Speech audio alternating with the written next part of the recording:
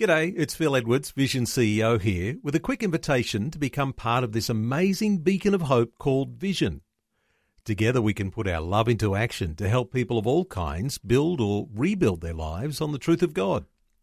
Please consider the part you can play during our upcoming Visionathon appeal, remembering that it's your support that makes Vision possible, including this podcast. 2020, bringing a biblical perspective on life, culture and current events. Weekdays on UCB's Vision Radio Network. Find out more at vision.org.au. Hi, it's Neil Johnson. Welcome to today's 2020 podcast from the Vision Radio Network. Remember, you can hear 2020 weekdays on Vision from 10 a.m. Australian Eastern Standard Time. Findings from a new international report show that two-parent families are affiliated with better education outcomes in Australia. The director of the National Marriage Project in the United States, Dr. Brad Wilcox, addressed the findings from the World Family Map report at the recent World Congress of Families in Sydney. Brad Wilcox is the co-author of the report. He's joining us today. Hello, Brad. Welcome to 2020. Neil, it's good to be here. Brad, this report, the findings that show that children are doing better with a two-parent family, is this something that's unusual, or is this something that is similar to other research from around the world?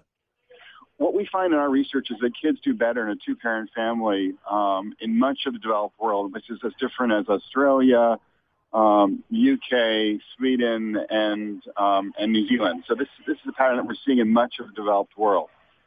And what sort of advantage is there to the children who are coming from two-parent families? Well, I was raised by a single mother, and I think single moms often can do a great job. But on average, if we think about it, we can see that having two sets of hands, two hearts, two minds, all kind of working together to raise kids is going to lead to better outcomes. And more specifically, what we know is that kids in two-parent families tend to get more time from their parents, more attention from their parents, more affection from their parents. And another thing is stability. One of the big things that's coming out in the research today is the importance of stability for kids. If you have kids or if you babysat for kids, they thrive on stability, particularly little kids, kind of knowing what's coming up.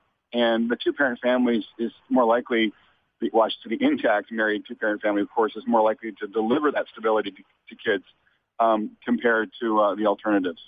If you don't mind, let's dwell on stability for a few moments, because in a lot of family situations, there's marriage breakdown and then there's remarriage, and sometimes ongoing divorce and remarriage and divorce and remarriage. That's not the same for every family, but I guess you could argue that those children in families where there's divorce and remarriage, even multiple times, have a two-parent family. What sort of perspective would you bring when it comes to those sorts of instabilities that I would think of them? Yeah, there's a kind of relationship carousel that we're seeing in much of the West as marriage breaks down, and as people move in and out of relationships, be they marriages or cohabitations. And that, on average, is not great for kids. So in some respects, having a stable single mother can be better for kids than having a remarriage or particularly a series of cohabiting relationships. That's likely to be a disaster for kids because, the fact is, and this isn't, necessarily politically correct, but the fact is that unrelated male boyfriends are much more likely to pose a risk of some sort to kids. And that's what, those kinds of men are more likely to be in the picture when the marriage breaks down or isn't formed in the first place. Okay, what about these issues of love, attention? You mentioned financial resources. When we talk about solutions for the issues that families face, the children who are perhaps in a disadvantaged situation, what are the solutions you talk about when you say this is how we get things back on track? Well, I think one thing that's important to recognize is that, we can be kind of pastoral in our approach to people, recognizing that, for any number of reasons, not everyone's going to kind of be able to enjoy a stable, intact marriage, either for themselves or, for their kids. But that, I think most people, at least in the abstract, would acknowledge that's the ideal. And so we have to sort of continue to lend, support to that ideal. But then more practically, I think, it's important to shore up the opportunities, the economic opportunities of particularly poor and working class couples, because economic stress is often one factor leading to either, a divorce or some kind of other stress in the family.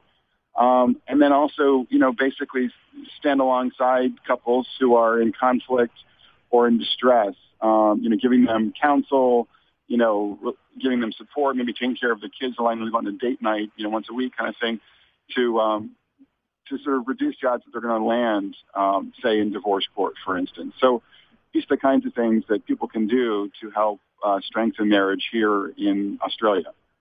When it comes to government policy and welfare for families, those who are disadvantaged, those who are doing it tough, perhaps low-income families, I know there's some research that compares what has happened in the United States to the sort of support that happens for families in Australia.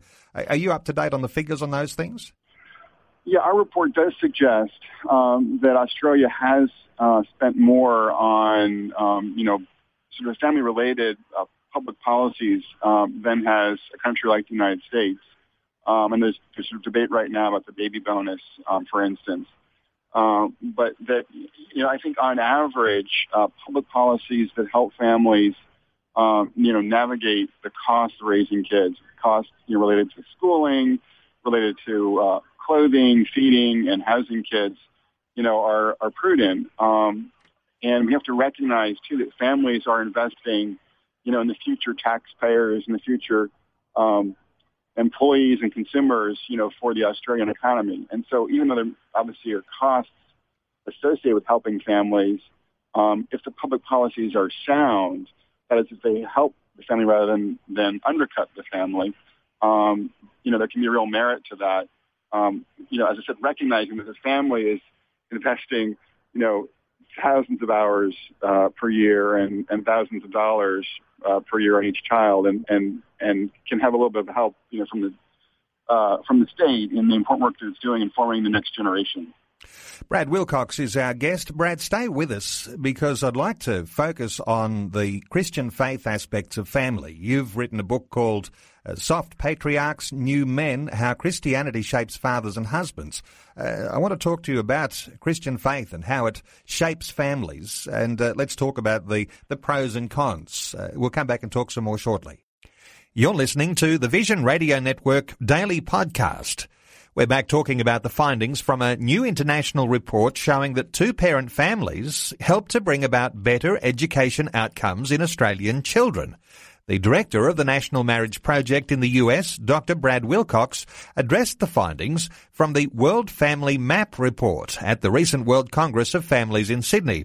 Brad Wilcox is a sociologist who's written widely about families. He's also the author of the book called Soft Patriarchs, New Men, How Christianity Shapes Fathers and Husbands. Brad, what difference does it make when you bring Christian faith into the mix of the family unit? Well, what we find in both my research and the research of colleagues of mine is that when, this is an important qualification, when couples share a common faith together, so this only applies for couples who have that, that common faith together. They're more likely to have husbands who are engaged and affectionate dads. And they're more likely to enjoy high-quality, stable marriages. One of the myths out there is that Christians, get divorced just as much as everybody else does. But what that myth doesn't sort of acknowledge or recognize is that people actually who are engaged in their local church communities, who are regularly practicing their faith, who are praying together, who have, basically they're connecting their faith to the real world, if you will. They're more likely to enjoy high quality, stable marriages. And that's for a couple of reasons, as you might guess. Sociologically, I would just sort of say that, number one, they're being exposed to norms like forgiveness and fidelity that create a better family context for them as couples. The second thing that we see in the research is that they're embedded in social networks that tend to have, large numbers of married families with kids, and they're kind of able to support one another, give counsel, to one another, but also kind of stress what we call social control. Helping one another kind of stay in the straight and narrow path when it comes to things like anything from discipline to fidelity in your marriage. And the third thing that we see in the research is something we call a nomos. In other words, people have a sense that God is present in the world, and that sense of God's presence leads them to handle life's difficulties, life's stresses in a more productive fashion. So if you've got a sense that God is present, you're able to handle the death of a loved one, the loss of a job, a difficult child more readily than if you don't have a clear sense that there is some kind of, supernatural reality, some kind of faith presence operating, there for you in the world. It's good to talk about the two in the relationship being on the same page by way of their faith. And typically that might start from their younger years. Couples who have a courtship and get married, and they're a young couple. They are similar in their growth, in their maturity as Christians. They grow to love God, and they apply those values and those principles from their Christian faith into their family. And what you're saying is that's what gives it strength. What about the prevalence these days of cohabitation, living together before you get married, or in the circumstance that you might not come to faith until later beyond when you've actually been married? Well, one of the things that we're seeing both in the United States and Australia is the cohabitation, both as a precursor to marriage and as an alternative to marriage, is gaining ground rapidly. And so, there's been a dramatic increase, for instance, both in the United States and in Australia, in people having kids outside of wedlock. And that's being driven largely by couples who are cohabiting, having kids together. And you might say, well, you've got, two parents there, two people in the mix. Isn't that just as good as marriage? Isn't marriage just a piece of paper? That's the sort of, thing we hear a lot in the States anyways these days. What that perspective doesn't realize or doesn't recognize or appreciate is that marriage isn't just a piece of paper. It's a legal institution. It's a social institution. It's a cultural institution. It often has religious meaning for people. And so all that institutional stuff, if you will, gives people a sense of purpose, meaning, direction, stability in their relationships that folks who are cohabiting, don't enjoy. And the example that I offer is, there's no assembled multitude of friends and family. There's no trumpeter or organist playing, music when a couple moves into the apartment for the first time, as a cohabiting couple. By contrast, when a couple gets married, if they're in a church or in a synagogue or even down at the local courtroom, they often have family and friends there. They're making public commitments to one another. It's an entirely different affair. So for those reasons, in part, we know that marriage is a much more stable context and a much better context, a much more secure context for the experience and expression of intimacy for adults, and particularly for any kids that come along for a couple. Brad, in Australia, the prevalence of people being married at the registry office or with a civil ceremony rather than a Christian religious ceremony, that's been growing here in Australia. Are you saying that when you have a Christian ceremony where there is a foundation and there is an atmosphere of Christian faith that founds a marriage, that there's real strength there? Yeah, and I'm a sociologist, and, one of our big things in sociology is sort of looking at the power of ritual in people's lives. And it doesn't, and frankly, it doesn't, at some level, the point sociologically is that it's not the specific content of the ritual that's as consequential as just the fact of the ritual being there. And, I think a Christian wedding compared to a wedding at the local civil registry, it's a much more powerful ritual, obviously, for people who are getting married in a church context. There's the power of the ritual, if you will, is much deeper, both in kind of a theological sense, but also in the sense too that the sort of the vows people take, tend to be much more profound than the kinds of commitments people make in a civil context. And Brad, coming back to the initial points we were making a little earlier about these new findings in this new international report that shows that two-parent families are affiliated with better education outcomes here in Australia and throughout much of Asia. When we talk about those education outcomes, what you're saying is that in a family that has it, in some sense, right, according to a Christian values base, where you've got the two-parent family, they're both on the same page when it comes to faith. They've sort of got some things right. It means that their children are more likely to excel in a whole lot of areas in their lives. Right. So what we see in the research in the West, generally speaking, including in Australia, basically, is that, having two parents there for a child gives the kid a leg up in today's global economy, competitive global economy, where you need to spend more money on human capital, on schooling, and any number of other things, for your kids to prepare them for all the challenges of adult life. This isn't rocket science, but it's easier to do that and do it well when you've got two adults on the same team with a common commitment to their kids compared to having a single parent. Now, and as I mentioned before, I was raised by a single mom, and single moms often do a great job, but it's just harder for them compared to having the two parents there working together as a team. And, of course, recognising that there are a lot of single parents, and, of course, our support for single parents is there too, and the idea that churches are very, very supportive of single parents, and there are a lot of single parents within local churches who really find the strength of their life coming from the support network that they find within their local church and from their local pastor. And one of the things that we see in this recent research that we've been doing is that in parts of the developed world that single moms do okay when they have extended family members stepping into the breach, so to speak.